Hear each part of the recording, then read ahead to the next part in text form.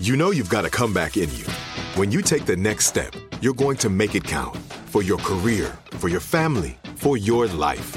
You can earn a degree you're proud of with Purdue Global. Purdue Global is backed by Purdue University, one of the nation's most respected and innovative public universities.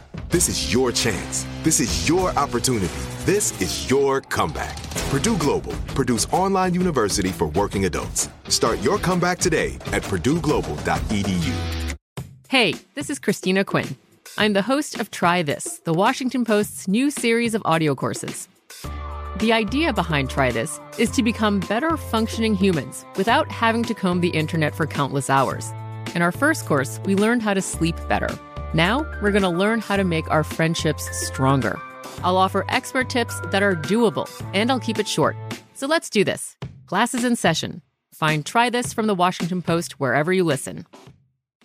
Xfinity has free premium networks for everyone this month, no matter what kind of entertainment you love. Addicted to true crime? Catch killer cases and more spine-tingling shows on A&E Crime Central. Crave adventure? Explore Asian action movies on Hi-Ya. Searching for something extreme? Check out skating, snowboarding, and more on Fuel TV Plus, the global home of action sports. And find crowd-pleasing bops on iHeartRadio's Hit Nation playlist. There's new free shows and movies to love every week. Say free this week in your Xfinity voice remote.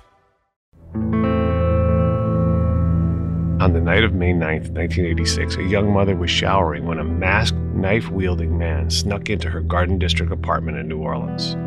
When he attacked her in the bathroom, he threatened that he'd hurt her 8-year-old son if she didn't cooperate. Moving to a bedroom, he put a t-shirt over her head, forced her to perform oral sex, and raped her twice. Plenty of seminal fluid was collected in a rape kit, as well as her undergarments, but this was before the era of DNA testing. Additionally, the assailant's blood type could not be detected, so the investigation hinged on her limited description and a composite sketch. 6 weeks later, 17-year-old Sullivan Walter was arrested for an unrelated burglary. While he was in custody, one officer felt that Sullivan was a match for the composite sketch of the rapist. Upon viewing his photo, the victim agreed. But this is wrongful conviction.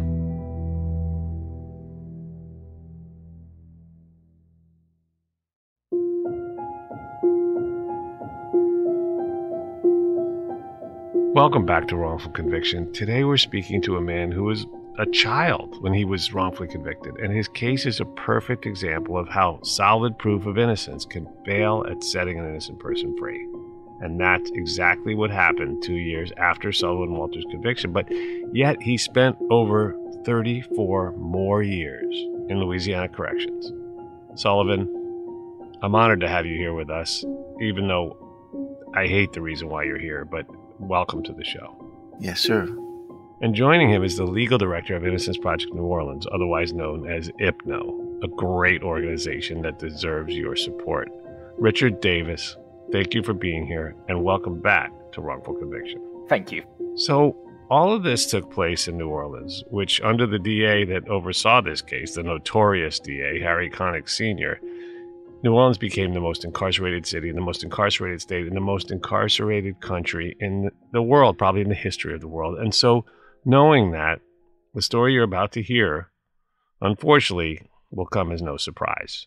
And Sullivan, you grew up in New Orleans, right? Yes, I grew up in the city of New Orleans. My mother was the mother of 11, the 10th of 11 children. My mother had kids in a previous marriage, and some of the kids were being raised by their father, and my mother and my father separated when I was very young. My mother raised me and my younger sister and my brother right over me as a single parent. I didn't do well in school. I would find ways to get out of school and just hang around in the neighborhood. I grew up in a high crime area. I just found myself having more of a family in the streets than what I actually had at home. My family didn't have much, so, I found myself resulting to, criminal activities, nothing major, but just in order to, have some money in my pocket, a pair of shoes, a pair of pants or something, just to try and make up where, my mother wasn't able to. And so you had at least been processed for that behavior, and your fingerprints were on file, etc. And so that brings us to the summer of 1986, when you had just turned 17. Yeah, I was arrested for a burglary, and It occurred on Laurel Street, Laurel and Amelia. I mean, it's uptown New Orleans. And it was basically just household items, stereo equipment, small stuff, cameras, something like that. The burglary occurred on a Saturday. I was arrested Monday morning. Do you know how they honed in on you? Yeah, I was picked up because there were a window pane that my fingerprint was actually found on. And while in police custody, that's what led to me being charged with a crime that I had nothing to do with. Right, and this burglary happened on June 21st, 1986. And the police got you, the right person, on Monday morning, June 23rd. But then, somehow, signals got crossed, lanes were switched, and you ended up spending 36 years in prison, not for the burglary, but for a rape that occurred about 6 weeks earlier on May 9th, 1986, in the Garden District neighborhood of New Orleans. Richard, can you fill us in on what happened that night? So, on the night of May the 9th to May 10th, 1986, a woman was cleaning her home. The only other person in her home was her young son, who was asleep. She was showering after doing some cleaning and was disturbed by someone breaking in, and that person attacked and raped her. At all times during the rape, the person either was covering their face, or the lights were off, or they were threatening the victim at knife point not to look at him. And so while it was a fairly traumatic experience for her, it was one in which there was actually a limited opportunity to observe the person who attacked her. Right, and as I've read, not only did the assailant have half of his face covered by a washcloth, but then after dragging her out of the shower, it's like a horror scene, he put a T-shirt over her head and he threatened her at knife point to cooperate, or he would hurt her 8-year-old son. Then he took her into a bedroom where he forced her to perform oral sex and then vaginally raped her twice. It's awful. But despite both of their face coverings, she was able to tell the police some details, right? Yeah, so the victim described it as a young assailant. She thought 18 to 20 years old, 5'11", slender, with thick eyebrows and a jerry curl. The reports of the night of the crime is that she said the attacker had stubble, but there are two different police documents showing she told two different officers on the night of the crime that it was an assailant with like 2 to 3 days beard growth. And then there was a composite sketch she did a few days after the crime with a police sketch artist. Okay, so either some stubble or 2 to 3 days growth. But facial hair growth varies, so these descriptions could mean the same thing depending on who you're talking to. And then the victim said that the assailant was wearing a baseball cap. Yes, and she described it as a blue baseball cap, but nothing else distinctive about it. So Sullivan, how did you compare to this description? I am, in fact, 5'11". I was very thin. I didn't have a jerry curl. As for this facial hairs, prior to my arrest, I had never grown facial hairs. Right. For a 17-year-old, that's not surprising. Yeah, I had just turned 17. So even though your age, height, skin tone, and build were similar, your lack of facial hair, or at the very least not having a jerry curl, should have ruled you out or cast at least serious doubt on this. But clearly it did not. Now, 6 weeks passed after the rape before you became a suspect. Did the investigators have any other leads during that time? There are some indications in the officer's notes they may have had other suspects, but we are never able to figure out what those notes meant for sure. From his interviews with the victim, he'd come to believe it was an experienced perpetrator. There was also some indication that someone who seemed to match the description or the composite sketch had been loitering around the area of the crime beforehand. But the composite wasn't all they had to go on, right? This was a rape. So what about the physical evidence? There was a lot of it. The perpetrator had ejaculated twice during the rape. And so this was, a good scene for forensic evidence. They did the normal sexual assault exam and also collected the undergarments that the victim had worn after the crime. And based on the victim's sexual history, any product detected was coming from the perpetrator. And so the items were quickly tested by the police department. Granted, this was 1986, so they were only working with serology, not DNA. And if I understand this correctly, the undergarments were tested by Harry O'Neill, a criminalist working with NOPD, New Orleans Police Department, while Patricia Daniels with the coroner's office tested the rape kit. So these are two separate tests, but they're both coming to the same conclusion, which is they cannot detect any blood type activity in the seminal stains and spermatozoa found on the evidence. So with serology, there are really only two ways to narrow down a field of suspects.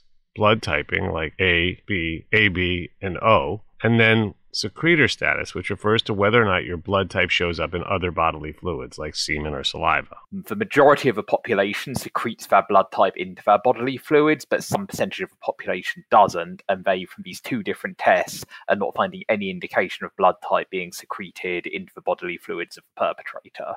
So the assailant was among the 20% of the population who are non-secretors, which unfortunately is quite convenient for the assailant.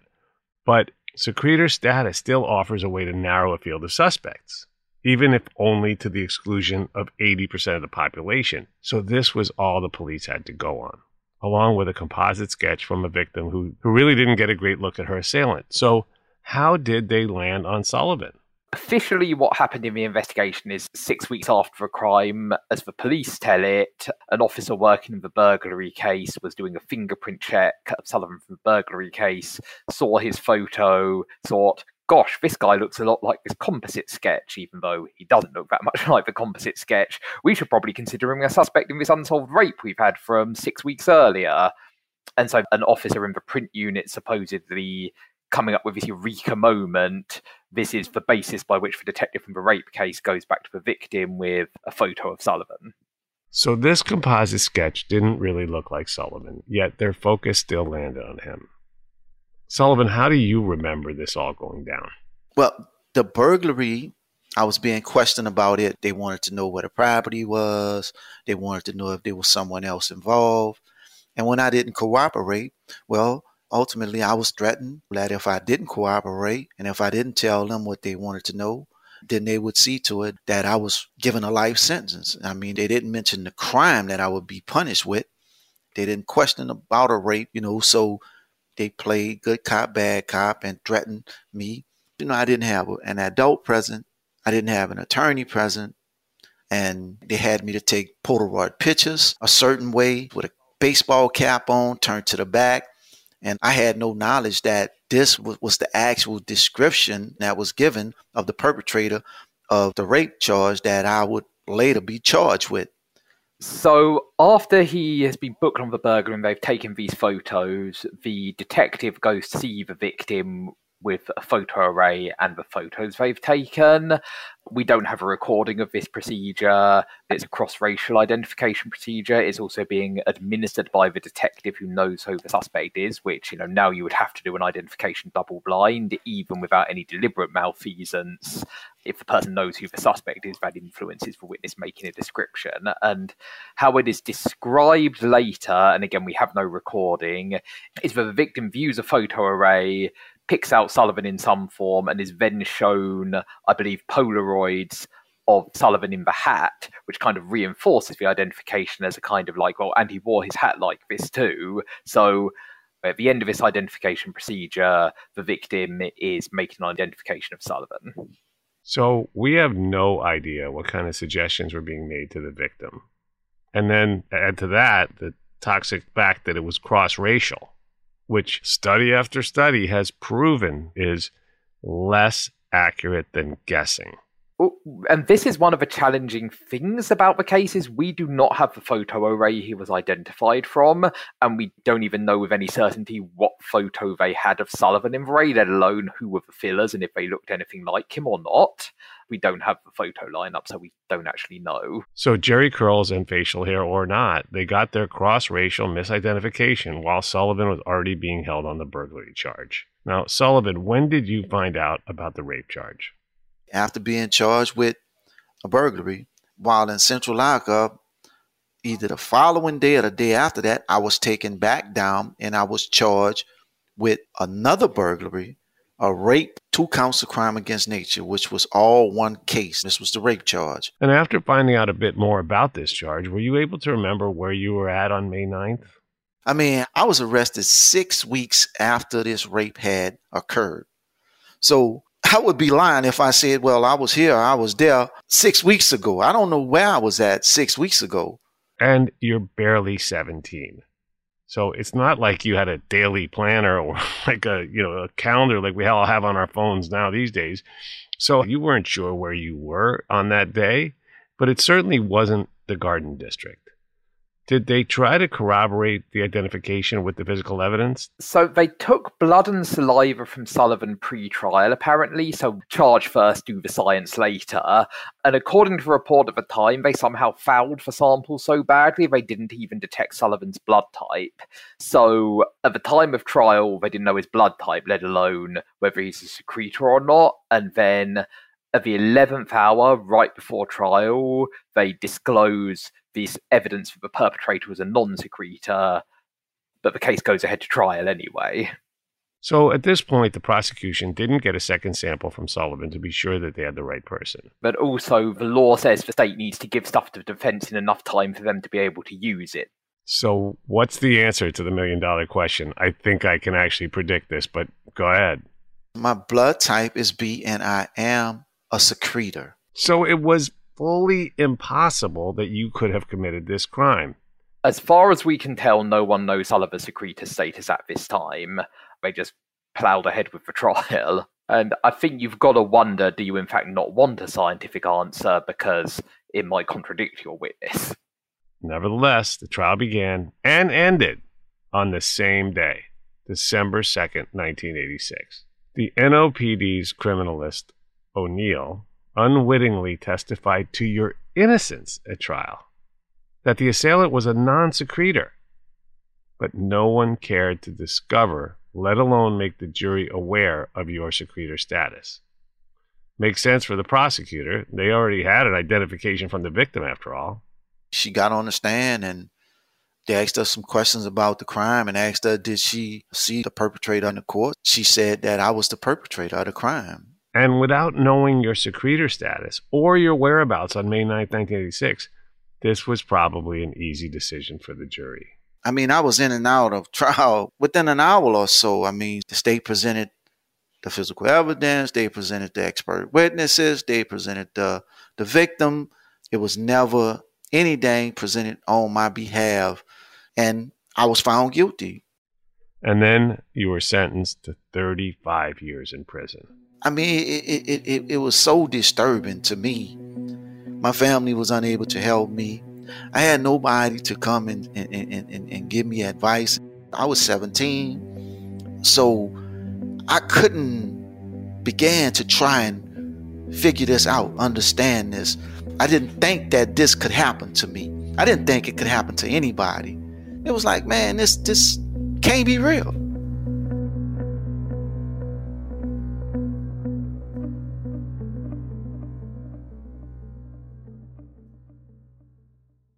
This episode is sponsored by Marsh McLennan, the world's leading professional services firm in the areas of risk, strategy, and people. Its legal and compliance department provides pro bono legal assistance and other support to underrepresented communities and individuals. After being convicted, to have to go to prison for a rape crime, this is one of the most degrading crimes that a man could be charged with in prison, other than child molestation. You're an outcast. I mean, you don't have friends. You're a pervert. However they want to describe you, then that's what it is. So this has a real effect on a 17 or 18-year-old, because now you got to try to find ways to protect yourself. And, my only hopes was, man, this is going to be fixed. And then my lawyer, he tell me, we're going to be able to get you out of here. I'm going to get you out of here. I'm going to test you, and we're going to present your blood results, and I'm going to get you out of here. So that's all I was hoping for, my day in court. So there's an initial appeal after the trial, which the sole issue his lawyer raises, and he only files a 3.5-page brief, is that he got the blood typing report too late to be able to use it. The court sends it back with an instruction that we need to figure out this guy's blood type and figure out if he was prejudiced by the late disclosure of the perpetrator's blood typing information, because obviously if it was a match to Sal, it's kind of a no harm, no foul. It didn't hurt him, but if it doesn't match him, then it's terrible that the prosecution waits till the morning of trial when it's too late to use it to tell him this information. So then, in January 1988, they confirm that he is a type B and that he secretes his blood type into his bodily fluids. So therefore, I was the total opposite of what the state had actually identified in open court. You can determine my blood type through my saliva, through my seminal fluid. I am a secretor. And so this then goes to a hearing on the motion for a new trial to determine, well, we've now shown that Sal has been prejudiced by this late disclosure because his blood type doesn't match. And so this goes to a hearing in 1988. And at this point, the analyst who had said at trial, well, the evidence indicates it was a non-secretor, suddenly is now saying, well, I don't know, maybe like I missed the stain and was testing something else. Can't really say anything about whether the person was a secretor or not. Now, there has been zero change in the evidence between when at trial he says the evidence indicates non-secretor, and here 2 years later when he's in court saying, well, I can't really say anything about this. If he had a genuine concern about his prior testing, there's nothing to stop him from having retested the evidence then. The only thing that has changed is that now it doesn't help the prosecution for it to be non-secretor because we know that Sullivan is a secretor. And so the defense lawyer doesn't ask him any questions about his prior testimony from the trial and doesn't present any evidence and then doesn't call any expert of his own. And at the end of this, the court waits for a while and then with no real explanation says that Sullivan isn't entitled to a new trial. At this point, Sullivan was entitled to an appointed lawyer for the appeal of that decision, but that lawyer simply did not follow through. For 4 years, there was no communication, sharing of documents, or strategy, nothing. And then, when the Court of Appeals recognized the dereliction and appointed a new lawyer, it took 2 more long years before the motion appeared before the court, this time filed on behalf of Walter Sullivan, not Sullivan Walter. So already off to just a great start, right? I mean, I hope it sounded like I was dripping with sarcasm because I was. And another denial came in September of 95, but in 97, the Louisiana Supreme Court agreed that the appeals court had been using the wrong legal standard, as if this new evidence had just been found from a neutral source, rather than that this was a late disclosure by the state, which constituted a material Brady violation. The Court of Appeals was then told by the Louisiana Supreme Court, you've got to analyse this under the rules for a non-disclosure rather than just evidence found from a neutral source. The Court of Appeals does actually get the legal standard wrong a second time.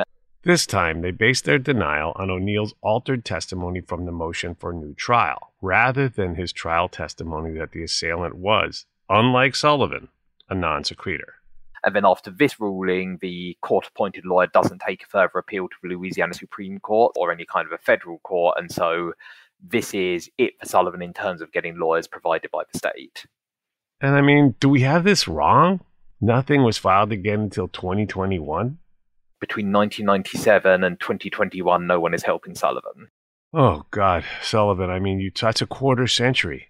I mean, you talked about how hard it was for you in prison, even when there was some hope for you in post-conviction, but that's a long, bleak stretch of a lot of years. As I just explained to you, being in prison as a sex offender is not easy. It's not easy at all. Not only the inmate population, but you also have the officers you have to deal with. And then you had the work aspect of prison. I mean, they digging ditches and picking cotton and farm vegetables, stuff that I had never done before in my life. So I didn't know anything about none of this. So I stayed in and out of lockdown, I'm locked up because I didn't know how to do the work. And I'm trying to adjust to this. And then my family, every now and then somebody else would come, but mostly it was my older sister. My mother, sadly to say, my mother never visited me while I was in prison. And then my sister dies and nobody's coming to see me. It's hard. I'm in prison for years upon years. My biggest fear in prison was death. I didn't want to die in prison for something I didn't do. So I'm trying to take care of myself. I'm trying to stay healthy. And I'm trying not to stress and worry. So I'm just there. I'm existing. It's not living. I didn't have a life. I was just existing. And I lost my father. I lost my mother. Man, it was a time I actually went over a decade and didn't get a visit. Nobody came to see me. Nobody tried to help me. I didn't have the knowledge and the education to, go about helping myself. And I don't really know how I managed to do it, but I just believe that God put it within me to survive this situation. And the only thing I could think about is not dying in prison, getting out, and someday trying to find a way to prove my innocence. Because, man, I was young. I was on drugs. I was in the streets. I was stealing. One thing I know without a doubt, I would have never raped anybody. I would have never committed a rape. I know that without a doubt. And I just knew that, man, somebody has to help me. But it just seems as if it wasn't going to happen, because it went from 10 years to 20 years and then 30 years. So Hypno was established, Innocence Project New Orleans, in 2001. Had you ever reached out to them? No, I had no knowledge of the Innocence Project New Orleans. I knew nothing of them. I can remember in 2019, they had started the kiosk machine. People get letters and stuff through the kiosk machine, and dudes were like, man, because dudes used to see, man, I ain't never used to write nobody. I never received mail, nothing. So a friend of mine had told me, dude was like, man, you need to set up the kiosk machine because you can get pictures of your family, or, you can get letters. And really, in my mind, it's like, man, ain't nobody going to write me. Ain't nobody going to send me no pictures. So, man, one morning I came in from work and I looked at the kiosk machine and I had a letter from Mr. Richard Davis. And he was like, if you Sullivan Walters and you was charged and convicted with a rape in 1986 in Orleans Parish, you need to contact my office immediately, because it's obvious you've been subjected to an injustice.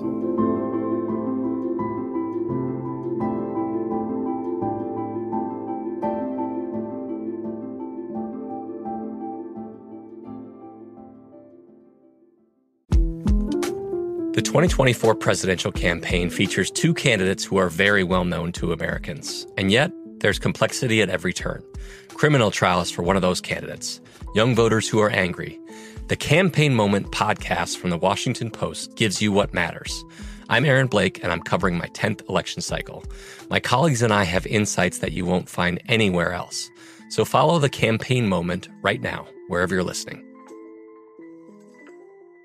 Xfinity has free premium networks for everyone this month, no matter what kind of entertainment you love. Addicted to true crime? Catch killer cases and more spine-tingling shows on A&E Crime Central. Crave adventure? Explore Asian action movies on Hi-Ya. Searching for something extreme? Check out skating, snowboarding, and more on Fuel TV Plus, the global home of action sports. And find crowd-pleasing bops on iHeartRadio's Hit Nation playlist. There's new free shows and movies to love every week. Say free this week in your Xfinity voice remote. Trinity School of Natural Health can help you be part of the fast-growing health and wellness industry. With an education that empowers communities, Trinity grads can change lives by applying natural health principles and techniques in holistic practices or stores selling nourishing health products. Offering 19 online programs that fit your busy schedule, you'll get training to help turn your passion into a career. Enroll today at trinityschool.org. That's trinityschool.org. Richard, could you have ever imagined that just one email from you carried this much weight? I wish we had a system where it didn't make any kind of decision. I wish the system never convicted him, but I wish at the absolute minimum they dealt with him in 1988 when I was 5 years old and I'd never met him. I like Sullivan a lot, but I wish I'd never met him. I wish we had a system that treated his life as important enough that it was dealt with just by competently conscientious professionals long before I was even doing this work. That's the system people deserve, and it's not the system they have. Unfortunately, I have to agree, and this case also could have been resolved much sooner had Sullivan been sentenced differently. During this awful span of 24 years, 1997 to 2021, on the outside, the Supreme Court made some landmark decisions regarding juvenile justice, which ruled that mandatory life sentences and death sentences for children were a violation of the Eighth Amendment ban on cruel and unusual punishment. But unfortunately, since Sullivan was sentenced to 35 years instead of a life sentence, he didn't qualify to benefit from these new rulings. But a kind of much overdue confluence of positive developments did come along. So how did his case eventually reach your desk, Richard? I had first read about Sullivan's case in, I think, 2011. I was just doing legal research on another case about non-disclosure of evidence, and I'd read the opinion, and to use not very technical opinion, I was like, well, that's bullshit that they upheld for conviction in this case. And so it stuck in my head. And then 10 years later, there was a change to the law, which meant that I thought that was a way to represent the case potentially. And then also the district attorney's office had a civil rights division, and I knew they were particularly interested in people who had served over 35 years in prison. So I began gathering files on the case. This, at the point I wrote to Sullivan, I just knew what was in the court opinion, and so I just knew what the police officer had said after it didn't suit them for Sullivan to be a non-secretor. And so, but one of the first things I got was the trial transcript, and it's like, oh, this guy's completely changed his opinion about the case based on what suits the prosecutor at any given time. And then, as we mentioned earlier, the last denial in appeals court was wrongly based on O'Neill's altered testimony, but the coroner had also had the same findings, that the assailant was a non-secretor. So it sure seems like O'Neill had lied, but you still got to prove that. And so, fortunately, there's a guy called Alan Keel, who I'd worked with as a DNA analyst. And before he was a DNA analyst, he was a serologist. So he was willing to consult on the case. And so I'd sent him all the materials. And then basically, the reason it looked like bullshit that the guy changed his testimony like that is because it was. And he is able to give a report explaining, in scientific terms, that there's no reason this guy should have changed his opinion. And some of the reasons he gives for the second opinion he gives, if that was true, it really calls into question whether he should be any kind of scientist at all. I mean, he's wrapping it up in fancy words, but what he's essentially saying is, well, maybe I didn't get any secretor evidence because instead of testing the stain, I tested a bit of fabric next to the stain accidentally, which, I mean, if you believe for a second that was true, why not go back and test the evidence again? So you found a credible source in Keel to confirm what was clear to everyone, that O'Neill's shady change of opinion at the motion for new trial hearing was total horseshit. But it unfortunately upheld Sullivan's wrongful conviction long after his secretor status had proven his actual innocence all the way back in January 1988, when Orleans Parish DA Harry Connick Sr. was still in office. And after him, Leon Cannizzaro, was unfortunately no better. However, in 2020, Jason Williams was elected, ushering in a much-needed and long overdue era of sanity. So in early 2022, I presented this case to the Civil Rights Division, a woman named Melissa Montel, who immediately saw that this guy should not be in prison. And so while I think the evidence we had found, I think if we had had to litigate the case, I think Sullivan was legally entitled to have his conviction thrown out. The district attorney's office actually signed off on agreeing to it. So this was the rare case where we could actually file a joint motion with the district attorney's office, asking the court to vacate his conviction. And then Judge Darryl Durbany, we went into court shortly before we filed it, explained the case to him, and he's like, yeah, get this case to me. He understood that this is something he wanted to sign off on too. I mean, the judge, he seemed to be very disturbed by this, and he made some statements, quote unquote, he stated that, to say that this was unconscionable would be an understatement, and he actually asked them, what happened? Why is it this guy has been in prison all these years after this physical evidence was presented on his behalf? And then the prosecutor, she was like, man, this shouldn't have happened. These people actually lied. And so, Sullivan's conviction was vacated. Yeah, well, luckily you have Jason Williams in office rather than Connick Sr. or Leon Cannizzaro. Leon Cannizzaro was the judge who denied the motion for a new trial after the blood typing came back, proving Sullivan was a type B secretor. Wait. So Cannizzaro, this character, was the one who watched O'Neill blatantly lie about the evidence that proved your actual innocence and still denied your motion for a new trial. Right. And then became district attorney for the 17 years following Harry Connick Sr. You know what? Let's just move on to the good stuff. You had your conviction finally vacated in the summer of 2022. It was in August the 25th.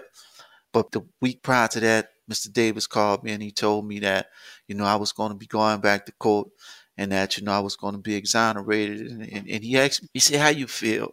In that moment, I told him, I feel as if I could breathe because, man, for all them years, it was like I couldn't breathe.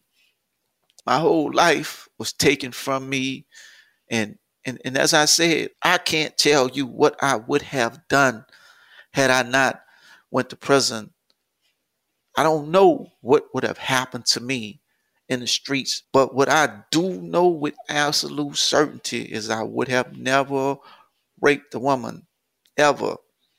That's one of the hard things about this case. Even though I'm out and I'm free, the victim is deceased. So I never see this woman. I'll never look her in her eyes and she'll never know. And then my mother, my sister, these are people I would have wanted to know that I didn't do this. I wanted them to see that day. And this victim, she wasn't only a victim to a rape, she was also a victim to injustice as well. Because, the criminal justice system didn't serve her because the perpetrator of the crime never was brought to justice. Yeah, you'd think that even just out of pure self-interest, right, for their own safety of their own families, right, you'd think that these folks in law enforcement would want to get the actual perpetrator off the street and save all the future potential victims from enduring a horrible ordeal like this poor person did, this poor woman. But that's not what happened here with you, Sullivan, and in so many other cases. So now you're out. I understand that you've got steady work, but is there a GoFundMe or some other way our audience can support you? Well, from my release, the Innocent Project has a client service person who helps out, and there were a GoFundMe page. All right. Well, we'll make sure that we have that linked in the bio. And now, of course, we've come to my favorite part of the show called Closing Arguments, where I, first of all, thank you both for being here with us and courageously sharing this incredible, harrowing story. I'm going to turn my microphone off, leave my headphones on, close my eyes and kick back in my chair and just listen to anything else you guys want to share. Richard, let's start with you. And then Sullivan Walter, you can take us right on out into the sunset. So I think Sullivan's case, beyond, his own story, of course, is just a real demonstration of how much power the system gives people without expecting any kind of responsibility or thoroughness. It's just the incredible fecklessness with which his case was treated and the incredible power they have to define his life or being incredibly careless about it. That's what I see is that, this is not a well-hidden injustice. This was right there in the open from 1988. And it just, a real staggering act to consider Sullivan a person worthy of care. He's not asking for some kind of extraordinary favor or kindness out of the system. Just a basic level of care is all it would have taken. Anyone who hears my story, if you listen and you hear my story, all I ask is that, you understand and know that, these things happen. And it didn't just happen to me. It happens to many people throughout the country. People have been subjected to injustice and wrongful incarceration and put in prison for extended amount of times. And you can't make up for it. 36 years is impossible to make up for it. So, life is very hard for me, but I live and, I just try to make the best of it. And I thank God for everything, and I embrace life. I want to live, I want to live life to its fullest. But it's a real challenge, I lost my mother, my father, my family. I don't have any kids. Man, I lost a lot. I'm 54 years old. I don't have kids. A lot was taken from me. I just was denied a chance to live life. And I believe that I know, I don't believe it, I know it without a doubt. I'm a good person, I'm a good man. And, I believe that I would have made the best out of life.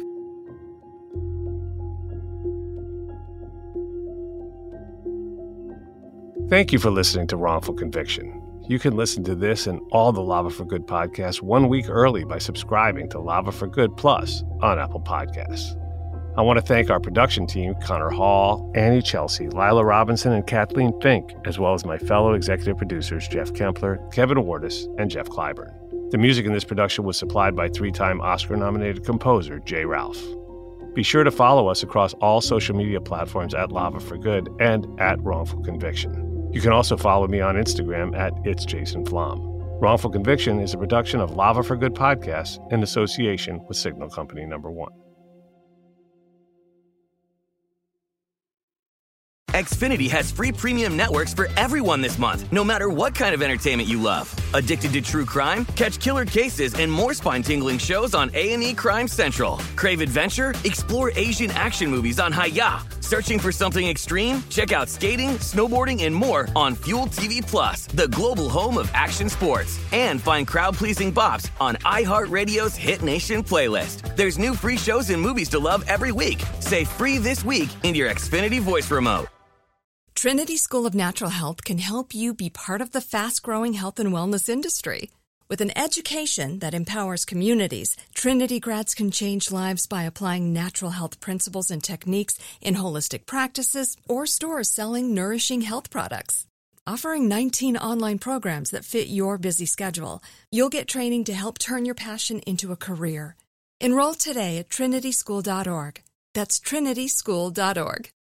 If a new house is on your wish list in the next 5 years, grow your savings faster and experience your dreams with an Ohio Homebuyer Plus account from Kemba Financial Credit Union. A savings account specifically designed to save for a new home, where you can earn 7% APY, a $500 matching bonus, and a $1,500 mortgage closing cost credit. Learn more at Kemba.org. Offer expires March 31st, 2025. APY equals annual percentage yield. Restrictions apply. NMLS 292230. Equal housing lender. Federally insured by NCUA.